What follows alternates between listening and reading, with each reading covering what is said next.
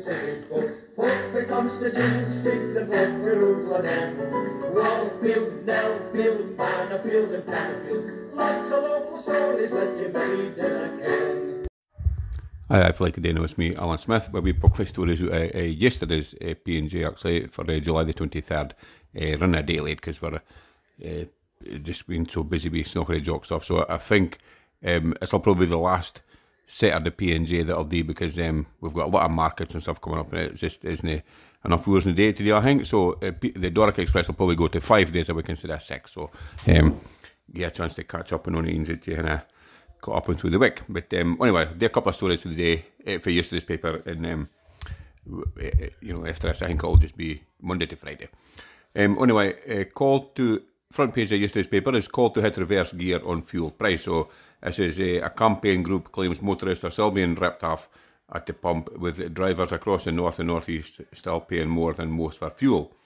Fair Fuel UK says service stations should not be charging more than 1.65 per litre for petrol or higher than 1.75 for diesel. The group's research has found that from 2016 up until the coronavirus lockdown, the average wholesale price difference to pump prices was 10p to 12p per litre.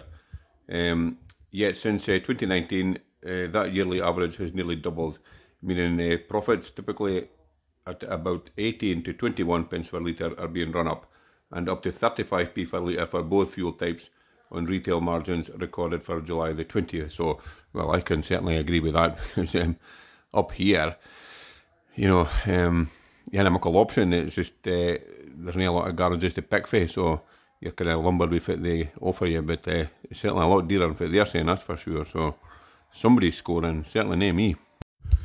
Now here is a sponsored walk. It helps raise funds to rejuvenate care home garden. So an Aberdeenshire care home is one step closer to reviving its outdoor garden space after raising £500 in a sponsored walk.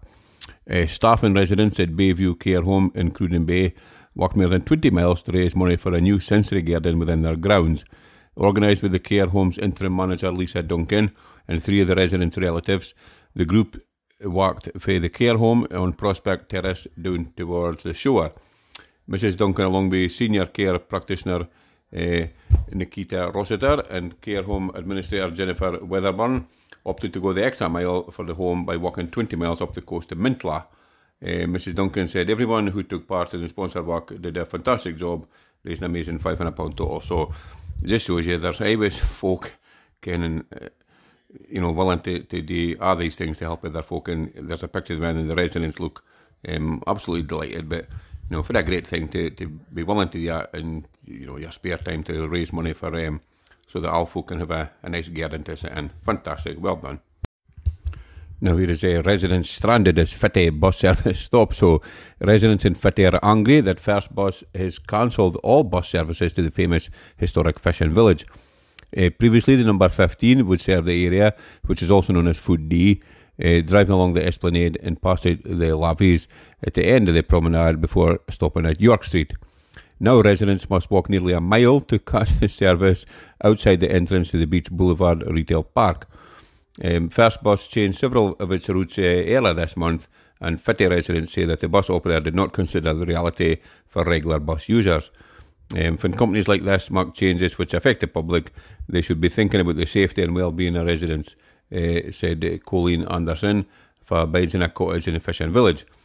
But First Bus says that low passenger numbers are behind the cancellation of the service. So there is two sides to the story. So maybe somebody does use it, but not very often. And this is the same old story that the service is there and folk don't use it. Sometimes it's not going to bide. So I think it's very difficult to. Well, nobody can afford to put on a service if nobody or hardly nobody's using it. So I reckon there's only a compromise here, but I'm sure maybe First Bus will have another look at it and see if they can get a bit closer to Fitty folk. But Fitty folk, city folk, very tricky. Now here is a Belladum crew are flat out to have festival ready. So Hunters, a dedicated crew, have been working their magic to transform a Highland estate into the site of the iconic Belladum Festival. For more than a week now, Belladrum Estate has been growing arms and legs. Stages are being marked out and built, big tops are being erected, and long lengths of fencing are winding their way around the festival grounds. The festival is less than a week away, with tens of thousands expected to don their willies between July the 28th and the 30th.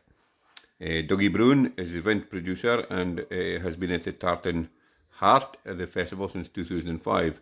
Walking around the ground in what's in intact shape, he revealed just how much work goes into making Belladrum the phenomenon it is. He says it's definitely the folk that helped set it up is like in their hundreds. He says so it's a big affair, and there's some pictures in here of how it's taking shape, and already it's looking well fantastic. There's artists and diners and all sorts, working, like I say, flat out to get that thing ready. So I've never been to Belladrum, but I've spoken to folk who have been, and they say it's a very friendly affair and a really good festival. So if you get a chance to go, I think we should. I'll maybe try and get up somewhere, and maybe I might get glamping if you can do it up here, because I'm too old for camping, I think. Now there's a bit of just saying water level is very scarce after dry weather. So following a week of record high temperatures and dry weather, the northeast remains at an increased risk of water scarcity. A report for the Scottish Environment Protection Agency issued today says most of the east coast is now at alert level, or levels that are so scarce that they are described as moderate. So temperatures in Aberdeen hit a high as 31 degrees over the past week, and again that's a bit chilly maybe for some folk doing south, but it was very warm up here. The dry hot weather has led to low river levels in the area. The River Don area has been raised to moderate scarcity, and there's a picture in here of the Dee, and it's just about almost next to nothing, so it certainly is very, very serious. But lo and behold, Scottish summertime has returned to normal service today, and it's piddling rain, so hopefully that'll help things a wee bit.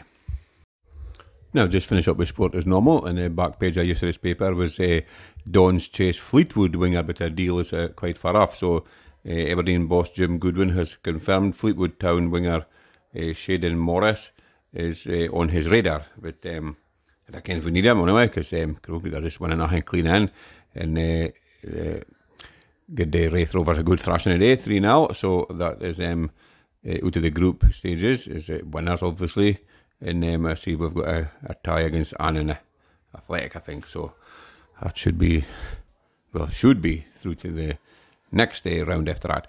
But anyway, well done the Dons, and recruitment has been looking very good so far this year, so fingers crossed it pays off in the results in weeks and months to come. So come on, Aberdeen. Now that's me finished for the day now. Just a wee couple of stories out of yesterday's paper on July 23rd, 2022, and as I say, this will probably be the last thing I do with the set of this paper, and we'll just have a Doric Express Monday to Friday now, and give me a chance to get through now my Snochery Jock's markets with oatcakes and shortbread and tablet, and it's looking like it's going to be a busy while over the summer anyway. So anyway, thank you very much for listening to this podcast. As I've said, the weather yesterday actually wasn't too bad. It was a bit overcast, but the day it's been a bit cooler, and lo and behold, that's rain back on now. So normal Scottish summer is here again. Thank you very much for listening. If you came on before you think might like to listen to the Doric Express, please let them ken about it, and if show them how to find it, how they can subscribe to it, and hopefully we'll get another 2 or 3 listeners on board. In the meantime, thanks very much. Cheers now. Toodaloo.